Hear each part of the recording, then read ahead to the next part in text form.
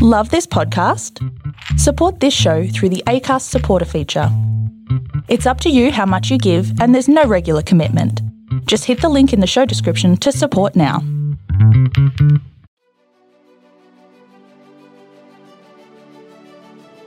Hey, this is John Lee Dumas of EO Fire, and welcome to Master Leadership. Great leaders ask great questions, and this podcast takes you on a journey to master leadership with questions that matter to leaders who matter with your host, Lily Sanabria. Hi, this is Lily, and welcome to Master Leadership, where we connect with leaders worldwide to gain insights on important topics to help us on our journey towards greater significance. If you would like to participate as a guest, or if you have a question that you would like to ask a guest, go to masterleadership.org for more information. Ken Sanguinario is the founder of Corporate Value Metric, where they help people increase their company value by 2x to 3x over a 3-year period, no matter their situation. Ken has 30 years of experience providing executive leadership and strategic advisory services to private middle market companies, developing and executing business improvement initiatives, turning around distressed operations, managing M&A transactions, valuing companies, and securing equity and debt growth capital. Ken is a frequent speaker at national and regional conferences and private business owner functions and has authored numerous articles on business value growth, corporate valuations, mergers and acquisitions, and turnaround management. Our interview will continue after messages from our sponsors. Did you know that a great accountant can double your business and save you tens of thousands of dollars every single year? But it's hard to find the good ones. That's where Accountant Hires comes in. They match you with an exceptional accountant in just 7 days. Every accountant in their network is rigorously tested and vetted, so you can focus on what matters. Hire a top accountant today at Accountant Hires. Go to masterleadership.org/AH. That's masterleadership.org/AH. If you want to make money and change lives by selling your knowledge online, do not launch an online course. Only 6% of those are ever completed. Create instead your own branded app and launch the ultimate learning experience that sells. Passion.io is a drag-and-drop platform where you create interactive content to sell using your own branded app. Forget any tech hassles. You deserve a platform that makes it easy. You can move your existing clients, you can reach new clients, or you can even swap your online course for something that actually works. Delight clients with downloadable and even live content. You can trigger instant action using push notifications, generate more revenue with single touch payment, and you can stream across all devices. Best yet, try it for free for 14 days. Go to masterleadership.org/passion and get started today. Welcome, Ken Sanguinario. How are you? I'm doing great, Lily. Thanks for having me. We're excited to have you. Are you ready to pour into our listeners? I'm ready. Absolutely. Awesome. All right. So Ken, tell us a bit about your path to leadership and what you're doing now.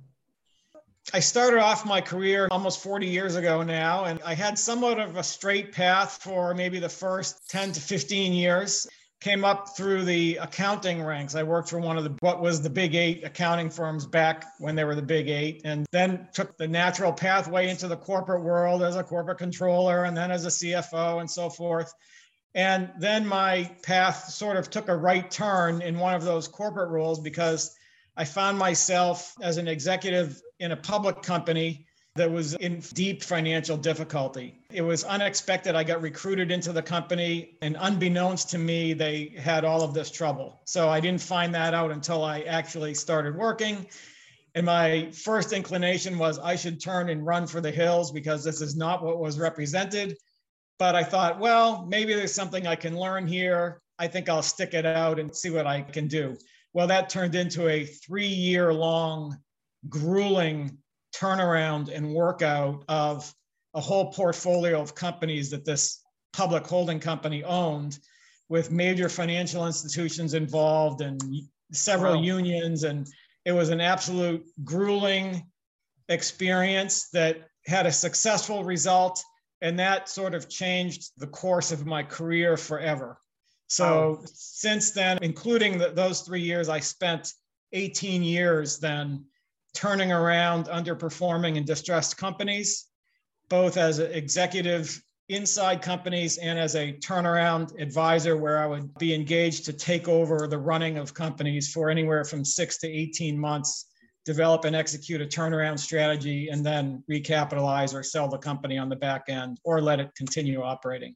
That kind of work gets in your blood when you do it. It becomes somewhat addictive. So that was the right-hand turn that my career took. And I kind of never looked back. But that took another turn right during the last recession in 2008 and 9, when I started developing a standardized approach to diagnosing companies, healthy companies and distressed companies, to very efficiently and comprehensively be able to identify where their relative strengths and weaknesses were, where their constraints were, where were the risks in the companies that would prevent them from growing and creating value, and in the worst case, could cause them to implode if they weren't addressed. Over a 5-year period, I developed a software platform that we now license to advisors around the world. That led to the creation of an educational program, a very rigorous, it's a 5-day long program for advisors that teaches advisors how to follow that kind of a process with their clients and create value. Because we say most private companies at least could double or triple in value over a 3 to 5 year period if they only knew the secrets of how to do that, how to understand where their blind spots are, where their weaknesses are. And so now my focus is on the software development and licensing, the educational program, and I still do a fair amount of direct consulting myself. So sort of 3 prongs. I don't rest much, but that's what I'm doing now. Forget about retirement. I'll never retire.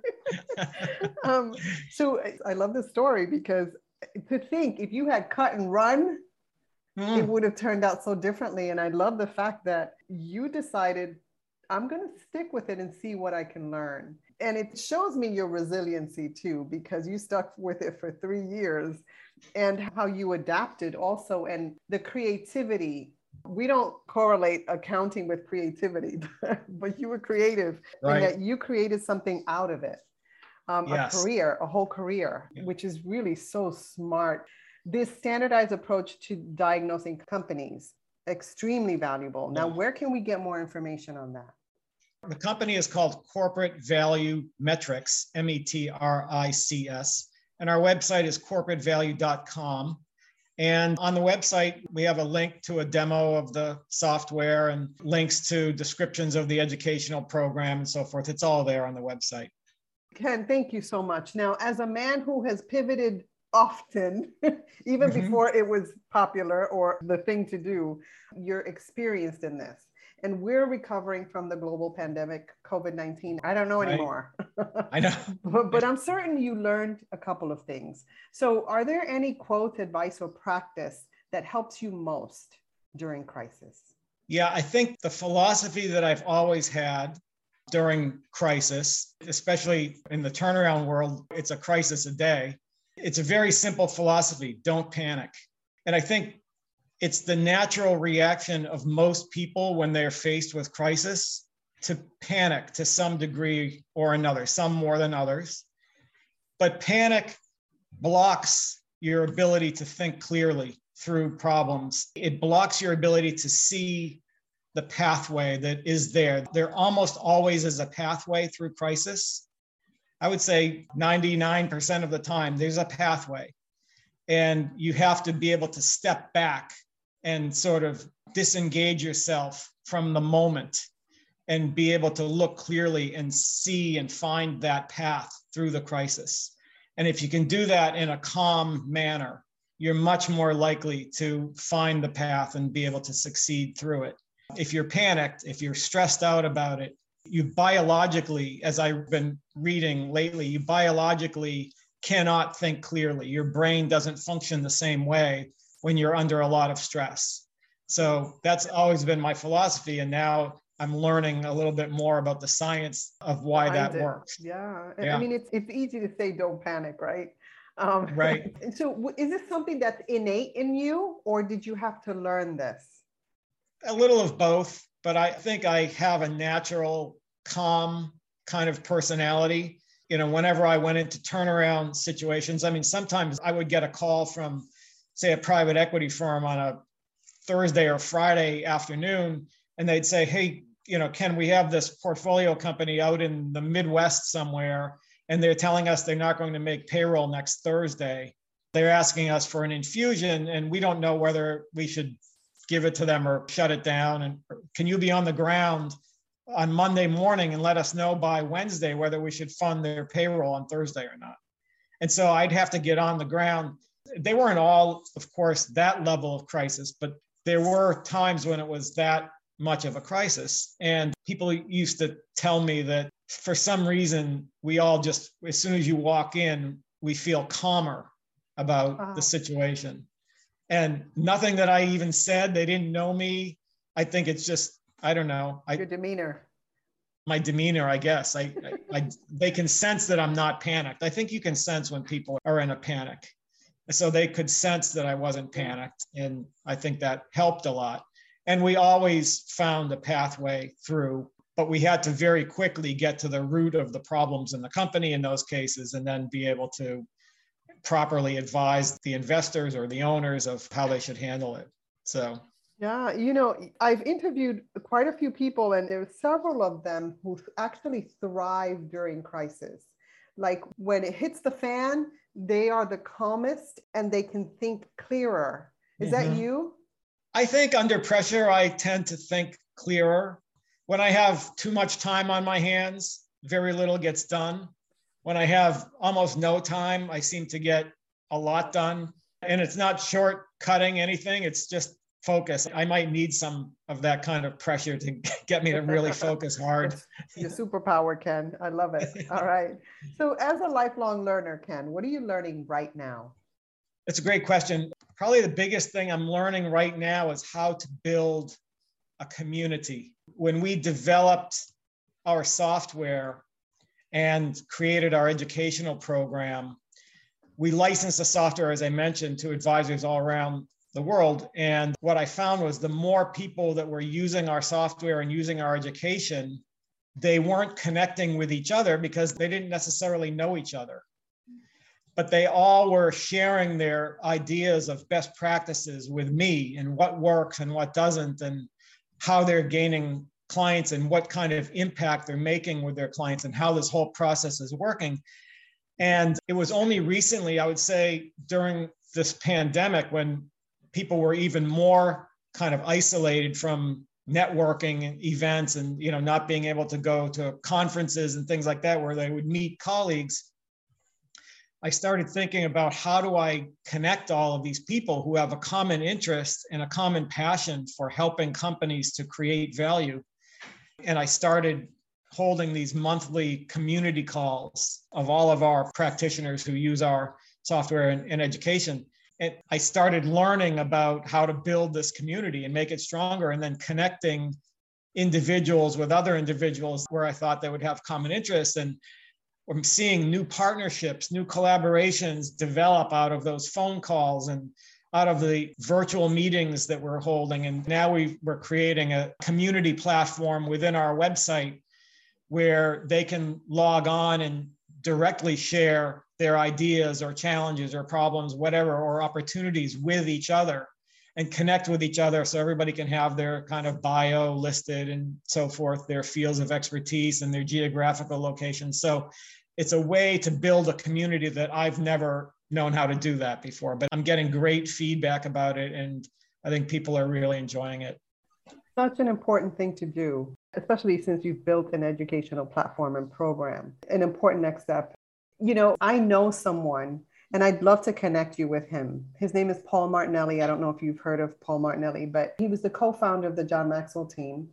And he's excellent at building community. He has like Oh, wow. 2 million followers, Wow. Empowered Living page. I'd love to connect you guys. Would you be interested in doing that? Absolutely. Of course. I'd love to Okay, meet so with him. he's Sure. a Martinelli. He's Italian. Hey. All right. Okay. We'll get along well. Love it. Love it. All right. Now, Ken, when you think of leadership today, what most concerns you and what are you most hopeful about? In the business world, I have kind of one thought, and in the macro world, I kind of have a different thought. Okay. In the macro world, I'm really concerned about world peace, because I just think the tensions around the world, they're getting worse and worse. They're not getting better. And I think the world leaders have a huge task ahead of them.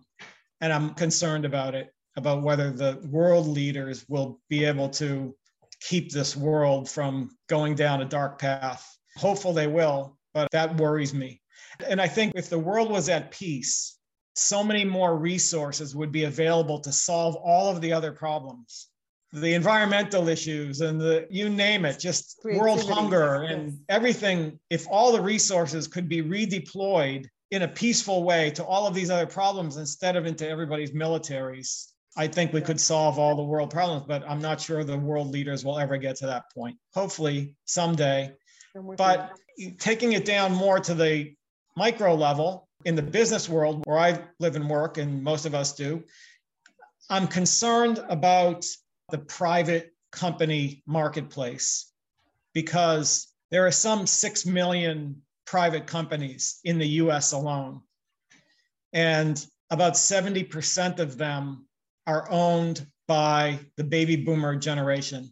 And they will have to transition their businesses sometime over the next 10 years. The wave is happening already. I think the whole pandemic maybe even accelerated that wave. They took a hit in the beginning of the pandemic, and now they're just saying, we made it through the couple recessions. We made it through I'm done. I don't want to wait for another crisis to face. I want to sell now. I want to get out. So if you think about 70%, that's, roughly 4.5 million businesses, and about 85 to 90% of them are not sellable today because they are not of high enough quality and value to support the owners' lifestyles after they transition. And if they can't exit their businesses on timing and terms that are appealing, that can support themselves, then those companies, a lot of them will end up liquidating at some point when those owners are no longer able to run their companies and there are no buyers. Those companies employ about 50% of the employed workforce in the US. So I sometimes refer to it as this economic freight train that is bearing down on us that nobody seems to be paying attention to. If all of these companies, or if a lot of these companies end up liquidating, what will happen to the employed workforce? Those people, some of them, of course, would get rehired, re-engaged by other companies and so forth, but a lot of them, I think, will find themselves out of work. I'm not an economist. This is just me kind of thinking way down the road about what's coming at us. And I could see this having a big impact on unemployment in the US. And to bring it back to a leadership point, the leaders of these companies are unaware of the challenges that they will be facing when they decide they want or need to transition out of their companies. Most of them, it's going to be like a very cold wake-up call to them, because a lot of business owners that I've met over the years, and I hear the same stories from other advisors, they all think that they could sell their companies at will, and maybe it will take them 6 to 12 months, but they don't realize that 90% of them won't sell at all unless they really undertake some major initiatives to strengthen the quality and the value of their companies. They may be profitable. That doesn't mean they're sellable. It doesn't mean somebody else will buy them. So for our listeners who are in that position, what's something that they can do right now? Yeah, so virtually every company that I've ever met in my 40 years, they're all strong in some aspects of their business. Usually it's the product or service that they provide, because that's what got them into business in the beginning. The owner and founder, they had an expertise. They had an idea that fit with their expertise, and they thought they wanted to build a company around that. And so they're very good at that aspect of their business. That's only about 10% of running their companies. They may be very weak to certain degrees in all of the other 90% of the company. That wasn't their expertise. And in some of those areas of the companies, they have strong people who can handle them, but they all have blind spots in their companies. They all have areas of the companies that are weaker than the rest. And they typically don't know where those are. And they don't realize that those weaker points, weaker areas are the constraints to them growing the company and creating value. And they try to chase revenue and chase profitability as a way to create value, thinking that revenue and profitability are levers unto themselves. They're drivers unto themselves, and they're not. Those are results. They're not drivers. The results are all of the qualitative attributes throughout the company that actually do drive the company forward. And revenue and profitability growth are results. They're byproducts of doing all of the other things correctly. Having a company in balance is critical. So I think business owners need to start to think about their companies. They need to get another perspective. They need to have somebody help them shine a light on the areas of the companies where they're weak, because that's what's holding them back. Yeah, and I think they need to go to corporatevalue.com and get some resources there, right? And get that software, Well, that's a diagnostic. Yeah, that serves that purpose. And that's kind of why I created it, because my passion is to create value. That's the mission of our firm, is to create value. And it doesn't only mean financial value. Right. It means value to everybody with whom we engage. And it might mean financial value. It might mean the value of fulfillment. It might mean the value of educating somebody, making them better at what they do, raising them up if they're down. That's our mission. That's our passion. And the reason that I created the software was because I can only serve a handful of clients and I'm limited.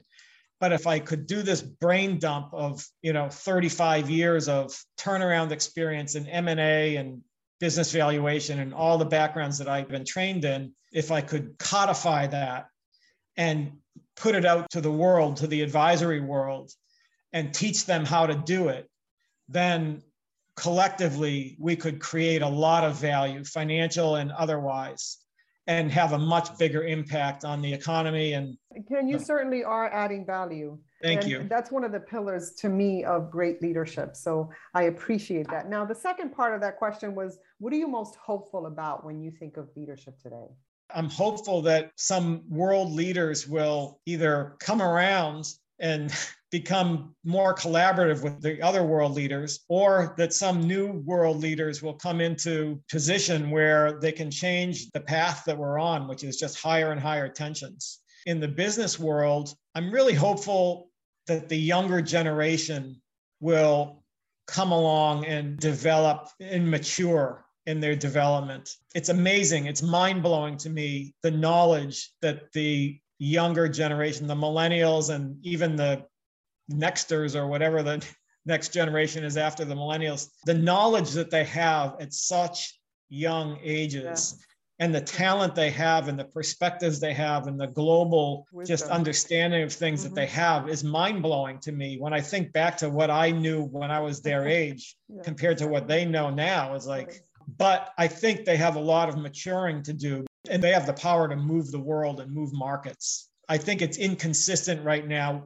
the way that they deploy that power. Sometimes it's for good, sometimes it's for greed, sometimes it's, for other reasons that are not creating a lot of value. So I'm just hoping that the younger generation matures and understands the best way they can use the knowledge and the clout, the power that they have. I often speak about how wonderful to be able to collaborate intergenerationally and to have those conversations that will up-level our thinking together. That's fantastic. Now you have an option here. You can take a question from a former guest, or you can share a challenge or struggle that you learned from. I'll take the question from the guest, I guess. That's a risky one, but I'll go for it. I'm a risky guy. You're a risky guy. All right, Ken. All right. So Casa Grant wants to know, what is the number one skill that has helped you the most as a leader? Very interesting. I think the number one skill for me has been versatility. I've tried to, over the course of my career, build as much knowledge as I could in a lot of different fields. And I've tried to get involved in companies in ways that you mentioned earlier. Oh, you're not a typical accountant. I left the accounting world behind, 25 years ago, but that knowledge is still there. At every opportunity, I've tried to get involved in other new challenges in companies that I had never experienced before, whether they're operational challenges or financial challenges, whatever they were, and to take positions in turnaround situations and so forth that were sometimes new and somewhat scary. But I was never afraid to jump in both feet, just put the hip waders on and figure it out. And I think that has given me a versatility of perspectives that I can bring to lots of different situations, and the ability to work with people with all kinds of different perspectives on whatever the challenges are that they're facing, and be able to bring people together and solve problems and basically to create value. So I absolutely agree. Versatility is your jam. Thank you. I love it. All right. So Ken, as a listener of this podcast, what's a question that you would like a future leadership guest to respond to? Like, what are you curious about? I would love to know how those leaders are creating value in their organizations, in their communities, with their colleagues. What are they doing to create value? That is a great question. So thank you. Yes. Now, is there anything else you'd like to share with our listeners? I would just suggest that people focus on what is really positive in your lives. No matter what kind of stress or problems people are facing, it could be 1,000 times worse. If you look around the world and really see what people that are facing real problems are encountering.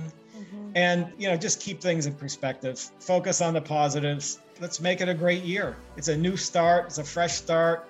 Hopefully everybody is staying safe. Right. And hopefully next year will be a great year and a return to more normalcy for everyone. Ken, that's a great way to close us out. And again, your website is corporatevalue.net. Make sure Correct. You hop in there, learn more about Ken's work.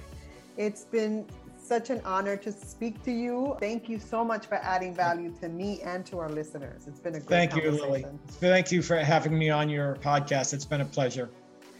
In closing, here's a quick message. Coaching is the art of influence that underpins leadership in the 21st century. It is the very thing that can get you from being stuck to being extraordinary. So go to masterleadership.org and sign up to get a free coaching session. Until next time, continue to ignite that leader in you.